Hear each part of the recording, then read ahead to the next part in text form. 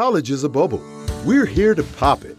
The Albertus Magnus Institute is reinventing the academy, offering education that's as free as it is free. Welcome to the Magnus Podcast. With your help, we are liberating the liberal arts. Now, your hosts, John Johnson and Larissa Bianco. Hey everyone, welcome back to the Magnus Podcast. I'm Larissa Bianco, and I hope you are having a wonderful Advent season so far. Today on the Magnus Podcast, once again, I'll be bringing you a sneak peek into our fall courses that just finished this week.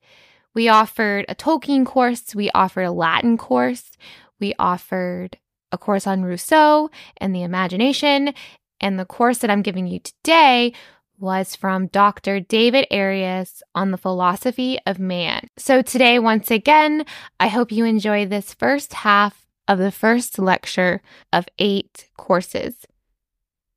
As always, magnusinstitute.org for more. All right. Well, thanks, Larissa. Yeah, welcome to everyone.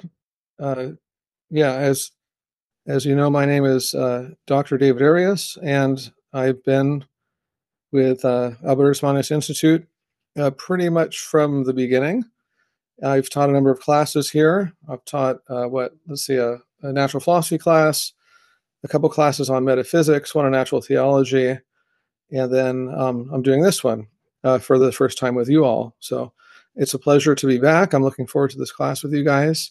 I think the material that's been selected for this class, not by me, but by whoever set up the curriculum, is great stuff, and I hope you enjoy it. I think I'm going to enjoy it as I get to go through it again with you all. So without further ado, let's go ahead and begin with a prayer and jump on in. In the name of the Father, and of the Son, and of the Holy Spirit. Amen. Hail Mary, full of grace, the Lord is with thee. Blessed art thou amongst women, and blessed is the fruit of thy womb, Jesus. Holy Mary, Mother of God, pray for us sinners, now and at the hour of our death. Amen. St. Thomas Aquinas, pray for us. St. Albert the Great, pray for us. In the name of the Father, and of the Son, and of the Holy Spirit. Amen. So let me just begin by saying a few things so as to introduce the class a bit. I don't know if you all saw the course website on the AMI page. You may have on the course website. There's a brief introduction or brief description of what we'll be doing. Let me just kind of summarize more or less what that says.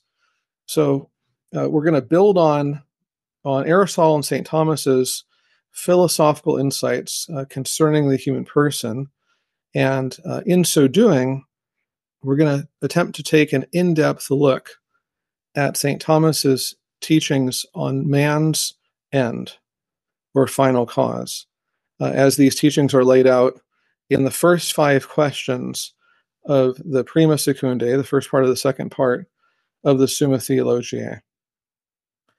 And we're also going to attempt to appropriate these teachings in our own lives by ending this class by spending the last 2 course meetings doing a slow and careful reading of Joseph Pieper's great little book called Happiness and Contemplation.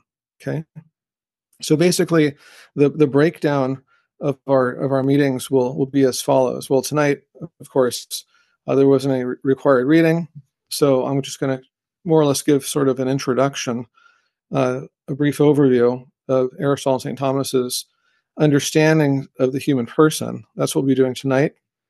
And then for classes 2 through 6, we'll be going through questions 1 through 5 of the Prima Secundae, the first part of the second part of the Summa. So we'll just have one question for each week. Okay, so for next week, we'll be reading question 1 from the Prima Secundae, for the week thereafter, question 2, and so on, until we finished those first 5 questions. Now, many of you probably own your own copy of the Summa.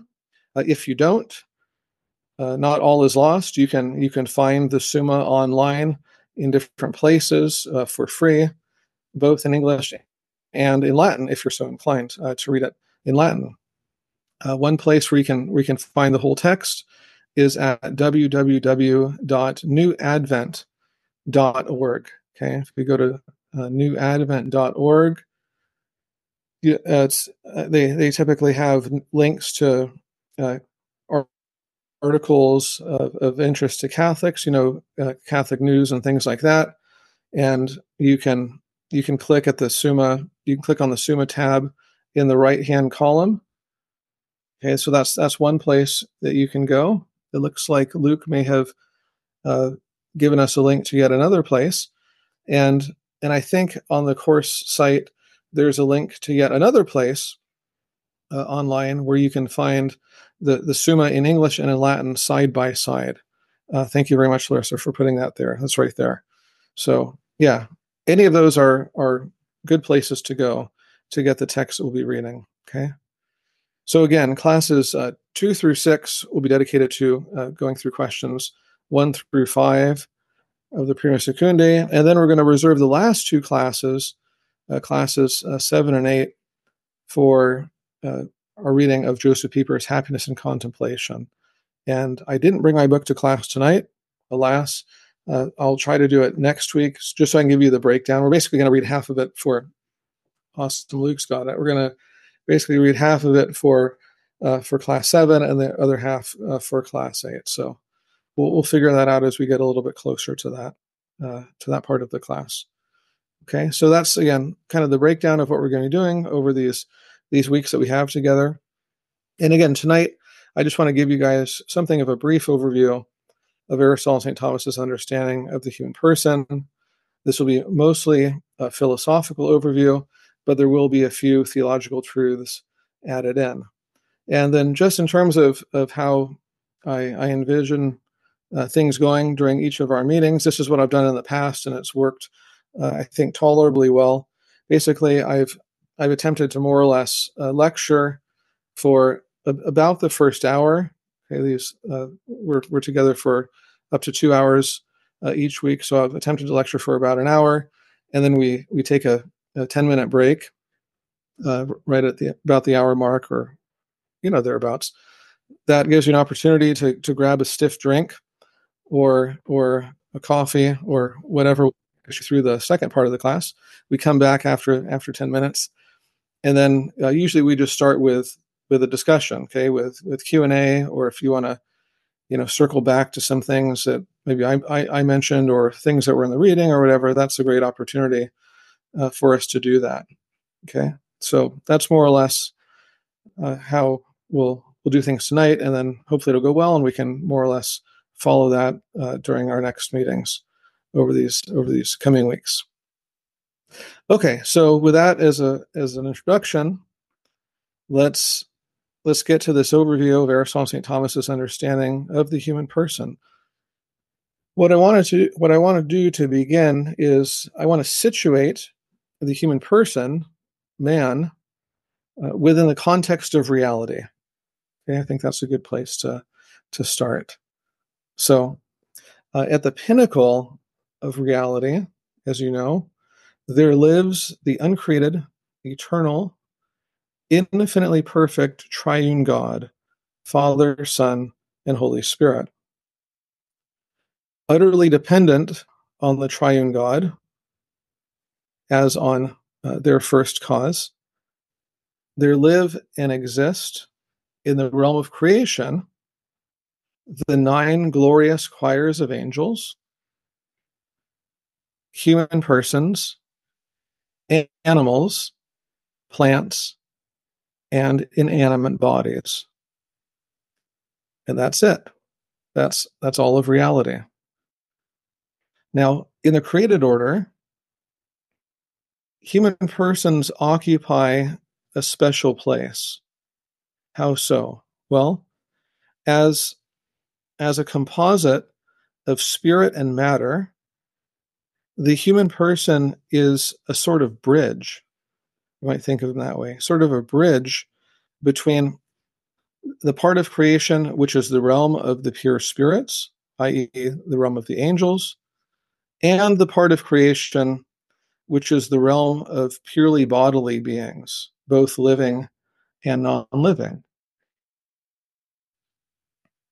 Now, since the human person is a composite of spirit and matter, or in other words, since the human person is a subsistent intellectual soul and a human body, we have to understand something regarding each of these intrinsic principles and causes if we are to have an adequate understanding of what the human person is and why he is the way that he is.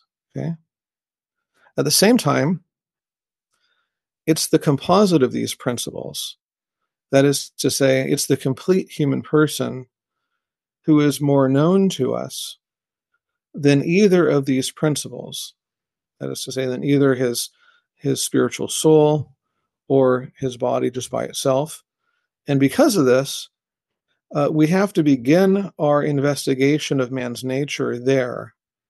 That is, by considering man as a substance complete in himself. Okay? So that's what we have to focus in on first and foremost is man as a complete whole. Now, we've just situated man within the context of all of reality.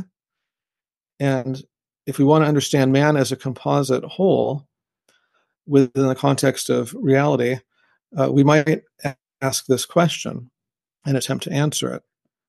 How does man compare to other created substances? Okay. How does man compare to other created substances? Well, we know he's lower than the angels. He's less perfect than them, naturally speaking. But at the same time, he is higher than all the brute animals, all plants, and all inanimate bodies, naturally speaking. Okay. Again, he occupies a kind of middle position, okay, within the created order. Now let's ask ourselves this. How is man both like and unlike the substances which are lower than him? Okay, and this will occupy us for some time answering this question. How is man both like and unlike the substances which are lower than him? Well, let's begin by comparing the human person to inanimate things, and then we'll compare him to plants, and then to brute animals. And this will help us to see how man is both like and unlike these things. So what does man have in common with inanimate bodies?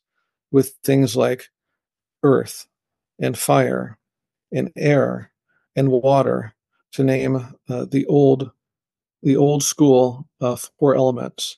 Okay, what does man have in common with these things? Well, perhaps the most obvious thing is this: that they are substances having three dimensions, having length, breadth, and depth, with various determinate qualities. And the same can be said about the human person. Okay, the human person is a substance having three dimensions, length, breadth, and depth, and he has various determinate qualities. Now, of course, there's a lot more to man than that. So man has that in common with inanimate bodies, plus he has a lot more to him. And that's a sure indication that he's more perfect than these inanimate things. Next, let's compare him to plants. Okay, so what do we have in common with the plants? Well, here Aristotle tells us that we share with the plants various powers, various natural abilities, what he calls the vegetative powers. What are these? Well, these are three in number. There are principally three vegetative powers. First of all, there's the ability that plants have, and that we have, and that other animals have for that matter, to assimilate food to ourselves, right? So we can take in substances that are not ourselves, and we can transform those substances into ourselves. And this is what we do when we eat, right? This is what animals do when they eat. This is what plants do when they, in a sense, eat, right? When they take in nutrients, water, and so on. They take in those foreign substances that are not themselves, they transform them into themselves. Then the second principle vegetative power that we have in common with plants is the ability to grow, right? To grow to determinate, mature size to attain to what St. Thomas calls our due quantity, okay, which admits obviously of a range. And then third and finally, we have a reproductive power, okay, which enables us to bring into being other individuals of our species. And Aristotle tells us in his great work, the De Anima, that this power, the reproductive power, is the most defining power of plants and of living things on this earth. And he says it's the most divine of the vegetative powers. How so? Well, because it's through this power, the reproductive power, he says that plants are able to attain to a certain kind of immortality, not an individual immortality, of course, but a sort of immortality that might belong to their species. That is to say, that through bringing into existence, into being individuals of their kind, plants attempt to perpetuate their species forever. And unless something gets in the way or stops that, it seems as if that, in principle, can happen. And Aristotle tells us that in doing this, in attempting to keep their species alive forever, plants are aiming at imitating God to the extent that they can. They're attempting to, by nature, they're attempting to imitate God's eternity. And something similar can be said regarding animals and even human persons, okay? Insofar as we all procreate or reproduce, and therefore attempt to get our species to last forever. So these are the three principal vegetative powers that we have in common with plants. Now, once you list off those vegetative powers, you basically list off the highest abilities that belong to plants. Obviously, there's a lot more that belongs to us besides those abilities. And again, this shows that we're more perfect than this thing to which we're comparing ourselves, to plants, because we have everything that they have, at least generically speaking, plus we have more. How are we like animals to compare ourselves to the next creatures going up the ladder? Well, as you know, animals have vegetative powers, just like plants do and just like we do. But in addition to having those powers, animals also have sense powers, right? And it's really the sense powers that define animals and distinguish them from other kinds of things. If you ask, generally speaking, what is an animal? An animal is a sentient living body, right? An animal is a living body capable of sensing, capable of knowing through its senses the world around it. Now, obviously, there's a hierarchy amongst animals. Some animals have fewer senses than others, and so you can rank animals based on which senses they have or which senses they don't have. Many animals, in addition to having sense powers, they also have a locomotive power, which is the ability to move themselves from one determinate place to another. Now, let's talk a little bit about the sense powers that belong to animals. These can be divided into different sorts of sense powers. When you first hear the term sense powers, you probably think of our senses, right? Our sense of sight, our sense of hearing, our senses of taste, touch, and smell. And you're right to do so. Okay, these are the sense powers that I think are most familiar to us, right? They're most evident to us. So we have obviously 5 external senses, and through these external senses we grasp many features of the external world. Okay? Aristotle tells us that there are various sensibles, that is to say, various sensible qualities that belong to the things in the world around us that can only be grasped by this sense or that sense. So, for example, particular colors as they exist in the world around us, they can only be grasped. Those things can only be grasped through the sense of sight. Particular sounds can only be grasped through the sense of hearing, and so on for various other things, right? Particular scents or odors, particular flavors, and then particular tangible qualities. Those can only be grasped by our individual senses, okay, like our sense of sight, hearing, and so forth. There are other sensible qualities in things which can be grasped by two or more senses. So, for example, the shape of an object, okay, that's a sensible characteristic that can be grasped both by the sense of sight and by the sense of touch. Okay. Also, something like the size of something, right? How big or how small something is, that can be grasped both by the sense of sight and by the sense of touch. The number that belongs to something that's in front of us, whether something's moving or at rest, these are also various sensible features of reality that can be grasped by two or more senses.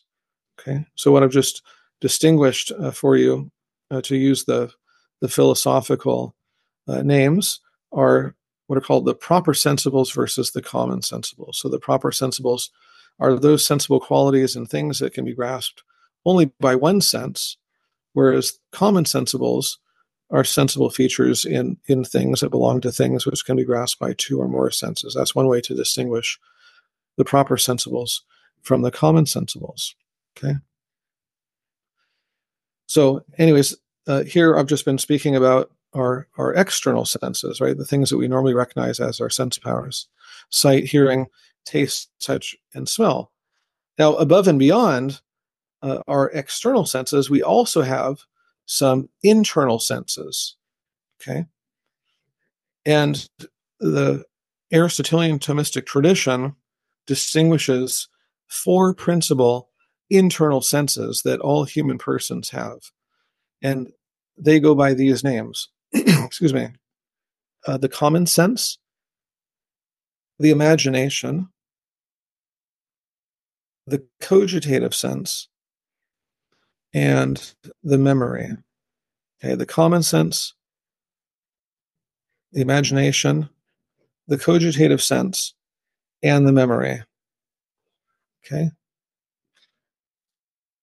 Let's talk briefly about each of these. I'm not going to spend too much time talking about them. We can come back to these if you like to, but I just want to distinguish them just for the record. Both the common sense and the cogitative sense are what you might call perceptive senses or perceptive powers. They're powers that enable us to grasp various features of reality that aren't grasped in themselves by any of our five external senses. And then the other two internal senses that I mentioned, the imagination and the memory, they're both storehouses. They're sense powers that are storehouses, so to speak, of the various things that we grasp through our common sense and our cogitative sense. So our imagination, Aristotle and Thomas teach, our imagination stores the various things that we grasp through what he calls our common sense. The memory stores the various things that we grasp through our cogitative sense. Now let me go back to the common sense and the cogitative sense just to give you some appreciation of what we grasp, what we know by these powers. Okay. The first thing to mention is this: that just like with our external senses, we grasp particular things, and it's really important to see that we grasp particular things with our senses.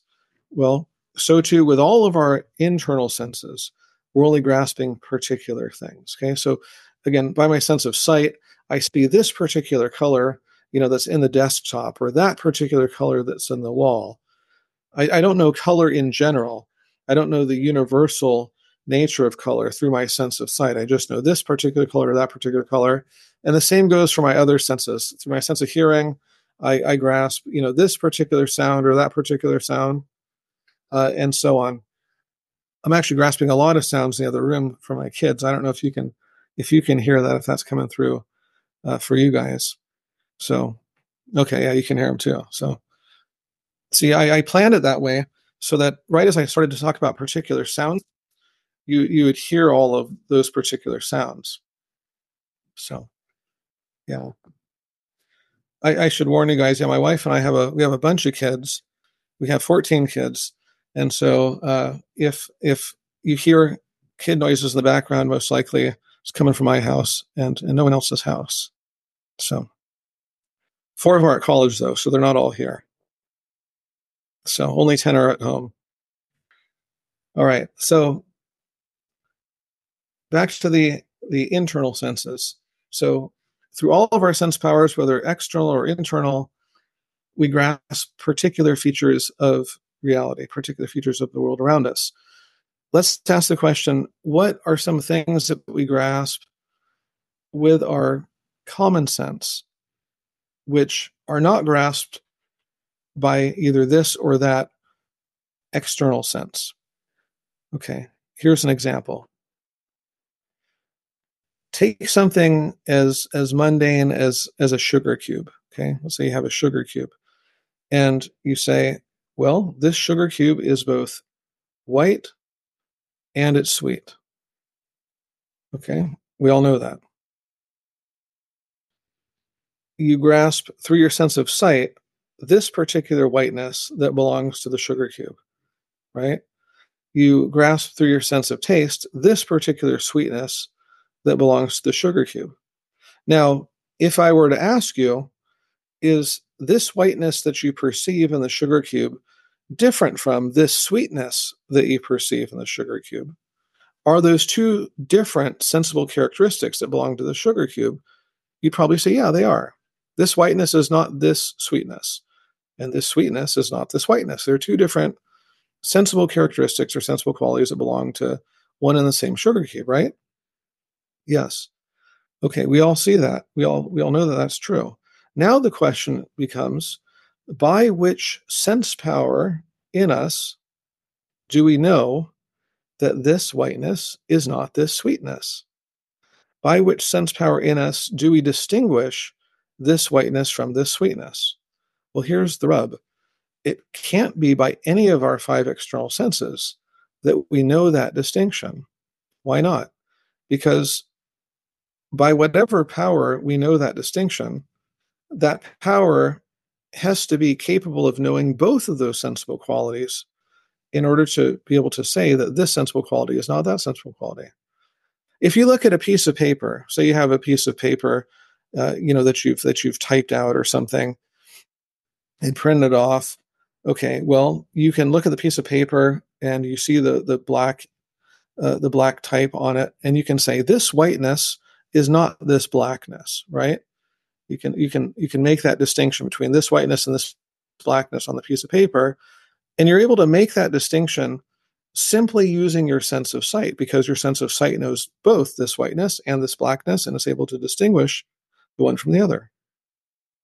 But we have no external sense whereby we can know both this whiteness and this sweetness, right? So it can't be by any of our external senses that we make that distinction between this whiteness and the sweetness. Rather, there must be some sense power in us, which is none of our 5 external senses, that's capable of knowing not only all of the sensible characteristics that we know through the sense of sight, but also all of the sensible characteristics that we know through the sense of taste. And on top of those, all of the sensible characteristics that we know through the sense of hearing, smell, and touch. What is this power within us? It's called the common sense. It goes by that name, the sensus communis in Latin. Okay, this power is not to be confused with what we sometimes call common sense. When you say, "Oh, he has a lot of common sense," or "He has no common sense," okay, that's not what we're talking about. That's something different. Okay, what we're calling the common sense now is simply a sense power in us that grasps all of the particular sensible characteristics that are known by our 5 external senses. And it's a sense power which is able to distinguish between all of these sensible characteristics that are grasped by all 5 of our external senses. it's by the common sense that we distinguish between this whiteness and this sweetness, and many other such things. Okay. Now our imagination is a storehouse. It's a retaining power or retentive power in us, which retains or stores all of the particular sensible qualities that we grasp through our 5 external senses and our common sense and the distinctions between them, and so on. Okay. Now, let me just throw into the mix the cogitative sense. Okay, this one's even more interesting and more weird in a way than the common sense. Okay, when we look out at the world around us, not only do we grasp particular sensible qualities like this color, this sound, this shape, this size, this motion, this rest. Not only do we grasp all those things, but we also grasp at some level the particular things to which those sensible characteristics belong. So when I look out at the world around me and I see my son, I not only perceive with my senses his color and his height and his shape and his motion, but I in some way grasp through my senses him, the one to whom all of those sensible characteristics belong. And it's for this reason that I say, I see my son. I don't just say, I see this collection of sensible characteristics. No, it's not that. That's not the full story, right? You see someone, okay, to whom those belong. And it's precisely through grasping the sensible characteristics that belong to that person that you in some way grasp the owner of those sensible characteristics, the person to whom those belong. Or if you have a dog, let's say Fido, right? You not only grasp Fido's motion and his odor and his shape and his size, but you grasp Fido. You grasp this dog, right? You say, I see Fido. Again, I don't just see this collection of sensible characteristics. I do see them, but I see them as belonging to Fido. Okay? So there's got to be a sense power in us, and this is the power that we call the cogitative power, that enables us to grasp various particular sensible substances, okay, to which the sensible characteristics that we directly grasp through our senses belong. And then we have our memory, which is the storehouse of the things that we grasp through our cogitative senses. Okay, by cogitative senses, we grasp other things besides these particular substances, which are the owners of these particular sensible characteristics. But I'm not going to go into that right now. Okay, so anyways, I just wanted to kind of give you a lay of the land of our internal senses. So again, we have 4 internal senses. We obviously have 5 external senses. And so that means that we as human persons, we have a total of 9 principal senses, okay? And these are amongst our sense powers. Now, higher animals, okay, like Fido and your cat and primates and deer and bears and other such critters like these, they have all of these same powers that I just mentioned, okay? The only difference in them is that what I call our cogitative sense, in them it's usually called in the tradition the estimative power or the estimative sense, okay? And there's a reason for that, which we can get into later if anyone's interested. But what I've been describing thus far as powers that belong to us are powers that we share in common with the higher animals. Now, in addition to having sense powers, which are knowing powers, which are powers by which we know particular features of reality, we also have something called sense appetites. Sense appetites. Okay, and these go by, and we actually have 2 sense appetites. If anyone's interested, we have they go by weird names. We have what's called a concupiscible appetite and an irascible appetite. a concupiscible appetite, and an irascible appetite.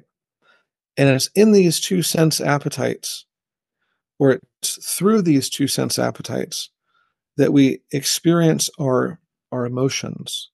Okay? So these sense appetites, the concupiscible appetite and the irascible appetite, these are sense level appetites which incline us towards various sensible goods, and they incline us away from various sensible evils.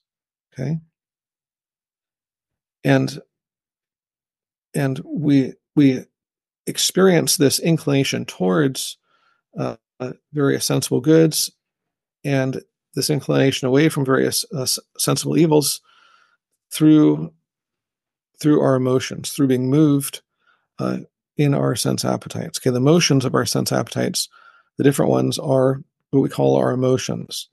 And we as human persons have 11 principal emotions, 6 of which belong to the concupiscible appetite, and 5 of which belong to the irascible appetite. And I'll just list these off in case you're keeping track. And I won't say a whole lot about them right now, but we can come back to them. So just to kind of catalog the principal emotions that belong to us as human persons, the 6 that belong to the concupiscible appetite are the following: love, desire, and joy. And then opposite those 3 are hate, aversion, and sorrow. So you have love, desire, and joy, and then you have hate, aversion, and sorrow. Love and hate are obviously opposed. Those are opposed emotions. Desire and aversion are opposed emotions, and joy and sorrow are opposed emotions. And then we have 5 more, which we experience through our irascible appetite. What are these? These go by the names hope and despair. Okay, those are opposed emotions, hope and despair.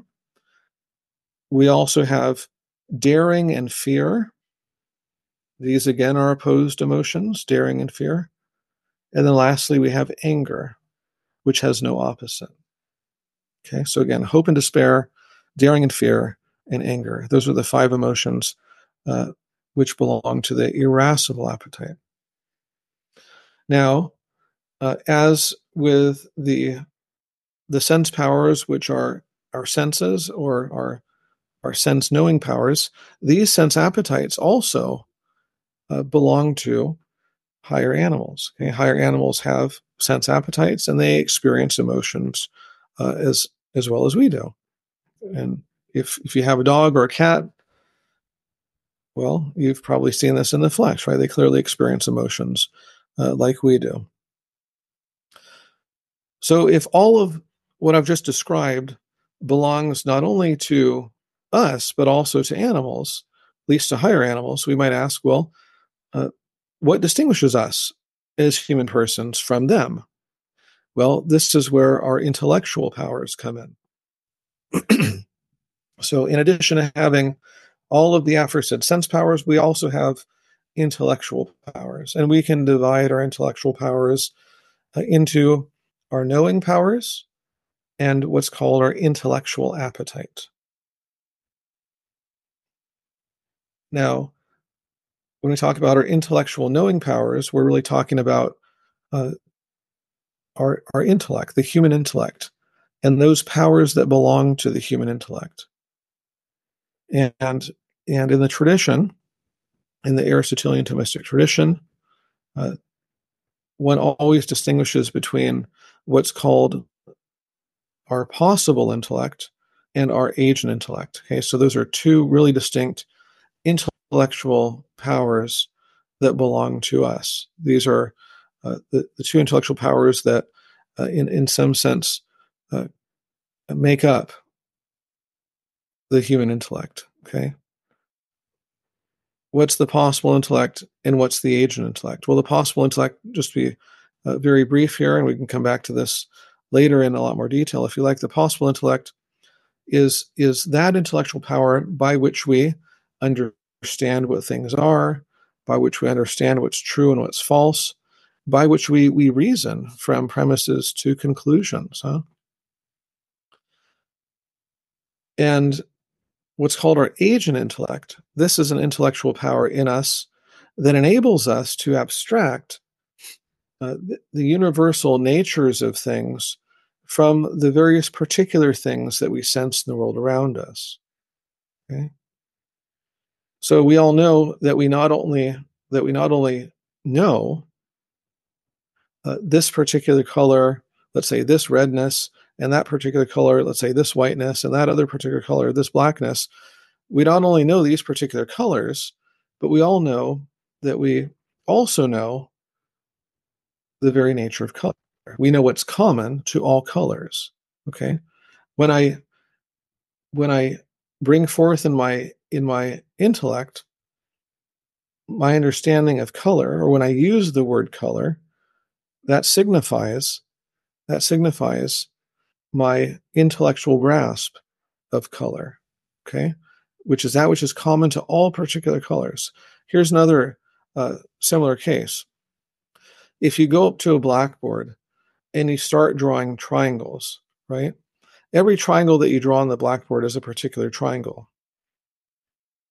Well, we not only have knowledge of particular triangles as we get when we look at the blackboard and we see all the different triangles that we've drawn, but in addition to that, we have a universal knowledge of that which all triangles have. Okay, we have a universal knowledge of that which makes all triangles to be triangles. And we can even give a formulation of our intellectual grasp of that nature in words. If someone asks you, what is common to all triangles? You can say, plane figure contained by 3 straight lines. That's what's common to all triangles. Okay, all the triangles that you've ever seen, all the triangles that you will ever see, all the triangles that have ever been, all the triangles that could be but will never be, all the triangles that will ever be. They all have that in common. They all have that nature. Plane figure contained by 3 straight lines. That's something that we grasp with our intellect. So notice this. We start out by seeing, or by experiencing with our sense powers various individual things, and then somehow we're able to abstract with our intellects. We're able to abstract that which is common to all of the individual instances that we see through our senses. That power in us, that intellectual power in us, that enables us to do that intellectual abstraction of the nature from the particulars, of the universal from the particulars, is what we call our agent intellect. Okay, so we have an agent intellect, which enables us to abstract universals from particulars, and we have a possible intellect, which holds the universals that we've abstracted, and that's also our intellectual power, the possible intellect, whereby we think about the universal concepts that we have abstracted, or the universal natures that we have abstracted from the world around us. Okay, so this intellectual power that I'm describing, which has as its 2 parts, so to speak, the agent intellect and the possible intellect, this is a power that we have, which the higher animals do not have, and which no other animals have. In addition to having an intellect, we also have what's called an intellectual appetite, or more commonly, it's called the will. Okay. Now, what's the difference, you might ask, between the will, the intellectual appetite, and those sense appetites that we talked about earlier? Well, the sense appetites are appetites that incline us either towards particular sensible goods or away from particular sensible evils. By contrast, using our wills or intellectual appetites, we can go after something that is universally good. Okay, something that is good, but spiritual and not material. Think of this, for example. If you see a piece of cake on the table, right? And let's say you love cake. Well, you see the cake with your eyes. You might smell it across the room, and having grasped the cake through your external senses, you're inclined to go enjoy the cake, right? So once you sense the cake, or once you sense particular features of the cake, your sense appetite kicks in.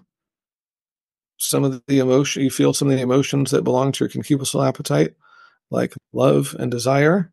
And so you go over and you enjoy the cake. Well, we can only be inclined by our sense appetites either towards or away from something that we're able to grasp with our external senses or with our internal senses. Keep that in mind. Now let's think about God for a second. So God is purely spiritual. He is the infinite, uncreated good. In fact, you can say he's infinite, uncreated goodness itself. We're able to know certain things about him just by the natural light of human reason. We're able to know that he is infinite and uncreated goodness itself just by the natural light of human reason. And guess what? We're able to love God. We're able to love God. Okay, even just at the level of human nature. Okay, we can bring forth an act of love for God. Now, when we do that, guess what? We're not bringing forth the emotion of love.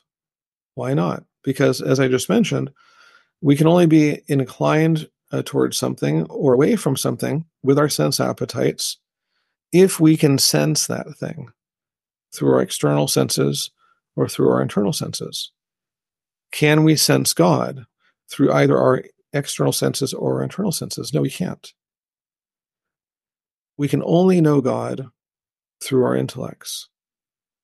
And accordingly, the appetite that we use, the appetitive power that we use in order to love God, to love this infinite, uncreated goodness, this purely spiritual goodness that is God, it can't be a sense appetite. It's got to be something higher. It's got to be what we're calling the will or the intellectual appetite. Okay? So to kind of bring this back to where we started from, if we compare ourselves to animals, to what we commonly call brute animals, we can see that while they have vegetative powers and sense powers like we do, they don't have these intellectual powers that I'm trying to delineate, either our intellectual knowing powers or an intellectual appetite. So therefore, we have within ourselves all of the powers that the higher animals have, plus we have more. Okay? And this is a basis for saying that we're higher than they are. Okay? So we're higher than the inanimate bodies that we find on this earth and in this universe. We're higher than the plants, and we're higher than all animals, even the higher animals. Okay. Hopefully that makes a little bit of sense. Now, here's something else I want to mention in connection with what we're talking about. So all of these powers that I've just been describing, the vegetative powers, the sense powers, the intellectual powers, these are all in terms of Aristotle's categories. I don't know if everyone's familiar with Aristotle's categories. These are all what he would call natural powers or qualities. Okay? These are all natural powers or qualities. They're all a kind of, all of these powers that I've described are a kind of what he would call accident. That is to say, all of these are features of reality that depend upon some subject in which they exist in order to exist. So just like something like shape doesn't exist on its own, but it always exists in some body that has that shape, so too, the vegetative powers, the sense powers, and the intellectual powers, they all inhere in some particular subject. Okay? They all have some proper subject that they depend upon in order to exist. Now, if you look at the human person and you ask, in what part of the human person or in what parts of the human person do these powers inhere, we have to make a distinction. Okay, remember, we're composites of spirit and matter. We're composites of soul and body. In which part or parts of us do these natural powers inhere? Well, the vegetative powers and the sense powers, okay, both the sense knowing powers and the sense appetites, these all inhere in the composite of soul and body. That is to say, they all inhere in the whole human person. That is to say, not necessarily in every part of the human person, but in the composite of spirit and body, or in the composite of soul and body. They all depend upon that in order to exist. The intellectual powers alone, okay, both our intellectual knowing powers and our wills, they inhere, and you can show this through philosophical demonstration, they inhere only in our souls. Only in our souls. Now, why is this worthy of note? Well, one reason is as follows. What I just mentioned has implications for what life is like for the human soul after death. Okay? At the death of the human person, what happens? The spiritual soul of the human person separates from the human person's body. That's what death essentially consists in. Now, if all of our vegetative powers and all of our sense powers depend on the soul-body composite, when the soul separates from the body at death, what happens to all those powers, the vegetative powers and the sense powers? They're all, in some sense, done away with. They're all, in some sense, destroyed. They no longer belong to us, at least in the complete way that they used to belong to us. The only two powers that belong to the separated human soul after death, the only two powers that are fully intact that belong to the separated human soul after death are what? The intellectual knowing powers and the will. Okay? So the separated human soul is capable of knowing intellectually and capable of willing, but it's not capable of sensing. It's not capable of feeling any emotions. It's not capable of eating or growing or anything like that. Okay? Now, when we think of this enables us to compare very briefly, I'll just do this very briefly, the separated human soul to the created substances that are above the human person. Who are the created substances that are above the human person? The angels. Okay? And as we know from divine revelation, there are 9 orders of angels, from the seraphim all the way down to the angels. And it's important for us to note that there are both similarities and differences between the separated human soul and the angels. What are some similarities? Well, some obvious ones are these, that the separated human soul is purely spiritual. Angels are purely spiritual as well. The separated human soul has an intellect and a will. Angels have intellects and wills as well, right? Each angel has an intellect and a will. What are some differences? Well, the separated human soul is not a complete person. Okay? There's a real sense in which you can say of someone's separated human soul that he ain't the man that he used to be. Okay? Because the separated human soul by itself is not a complete human person. It's the principal part. It's the most important part of the human person, but it's just by itself not a complete human person. A sign that that's true is that it by itself is not able to exercise all of the powers that belong to a complete human person. Okay, so again, the separate human soul by itself is not a complete human person. It's not a complete substance. Angels, even though they don't have bodies, they are complete angelic persons. They are complete substances. Okay, they have their complete angelic natures, okay, without needing bodies. So that's a big difference between the separated human soul and an angel, huh? Here's another big difference. As we know, we come to have intellectual knowledge by first having sense knowledge, right? So first we sense things using our external senses and our internal senses, and then based on that sense knowledge, we abstract intellectual knowledge, right? We come to have intellectual knowledge. Well, angels don't have any bodies. They don't have any senses. Do they have intellectual knowledge? Absolutely. Absolutely they do. But their intellectual knowledge is not dependent upon first having sense knowledge. So they know in a higher way than we know. So those are a couple similarities and a couple differences between ourselves, or the chief part of ourselves, the separated human soul, and the created substances, or you could say the created persons that are above us, i.e. the angels. Now, let me just mention one more thing connected with this consideration, which I think is important, and we're going to want to bear this in mind, especially for our classes in the upcoming weeks. Both men and angels are made in the image of God, inasmuch as they both have intellectual natures. Okay?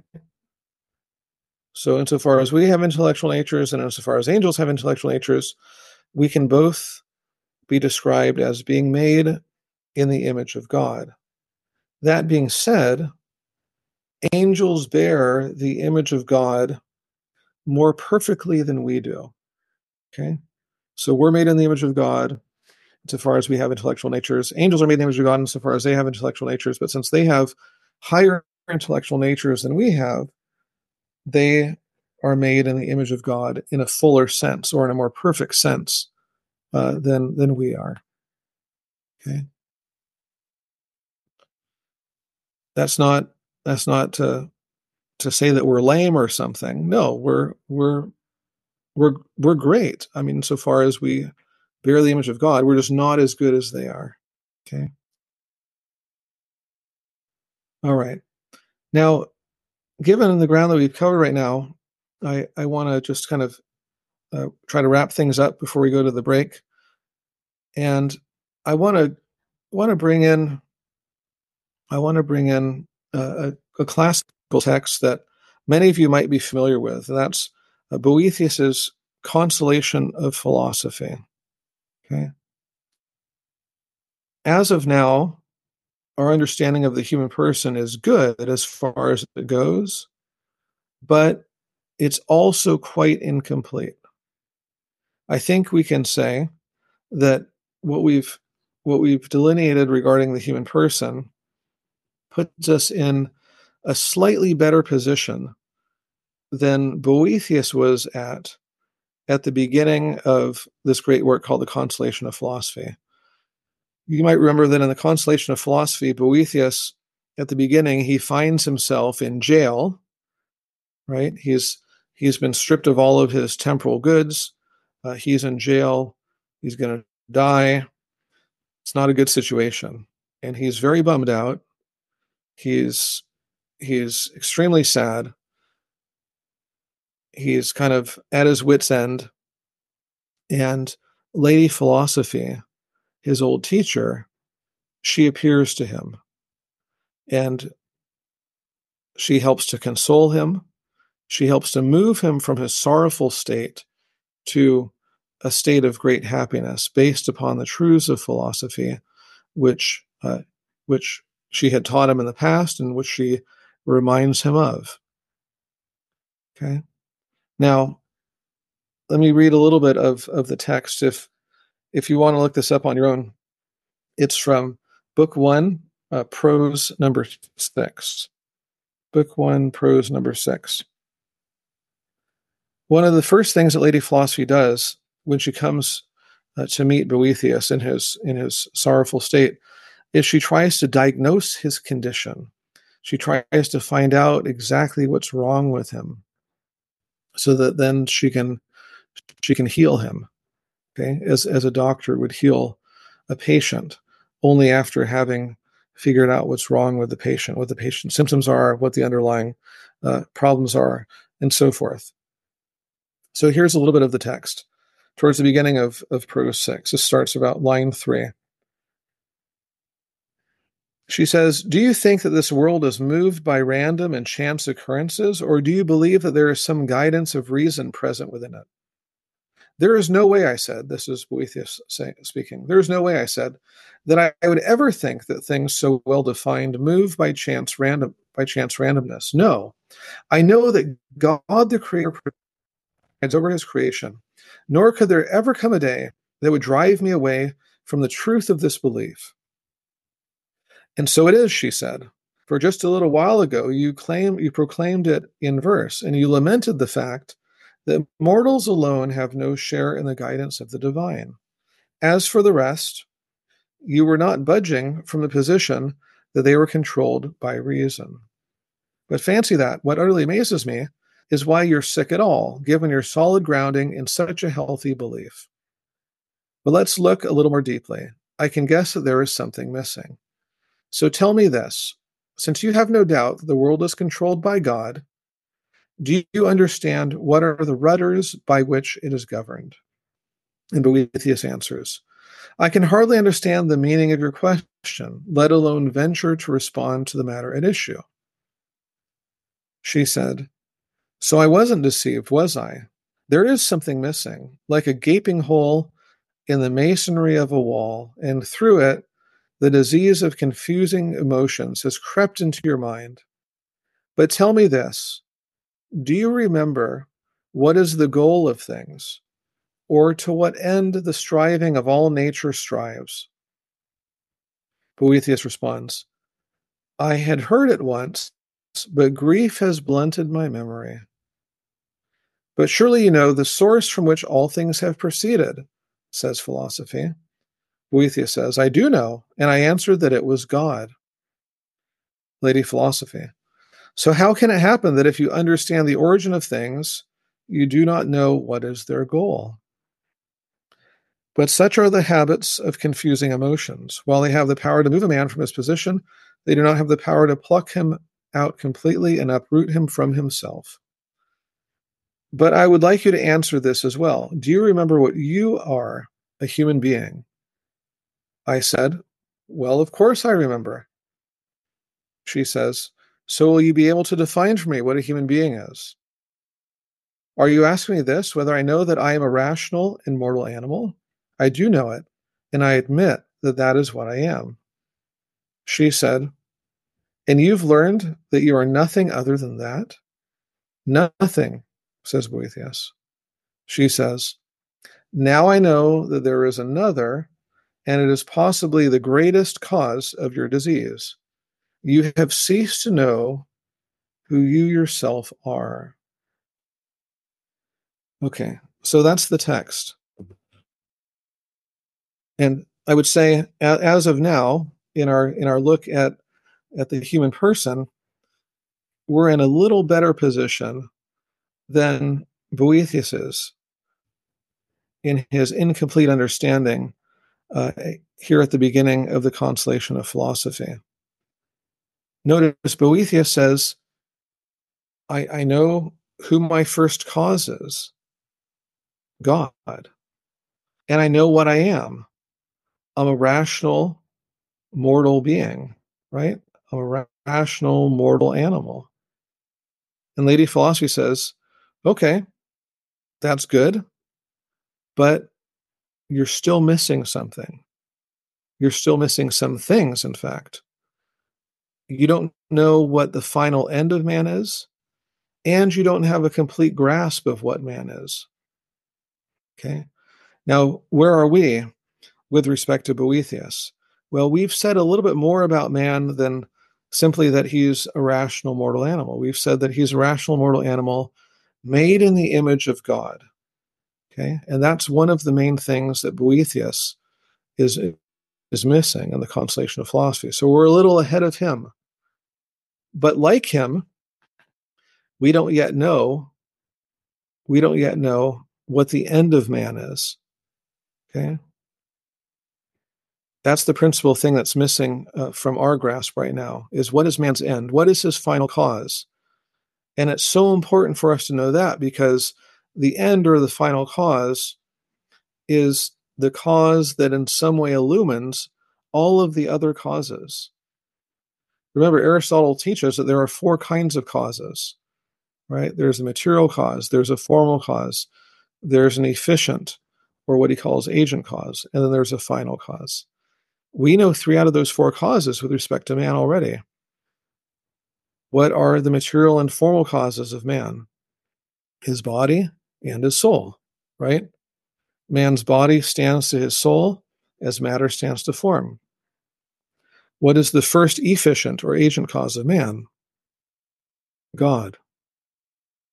But what is man's end? What is his final cause? What is that cause that in some way illumines all of the other causes?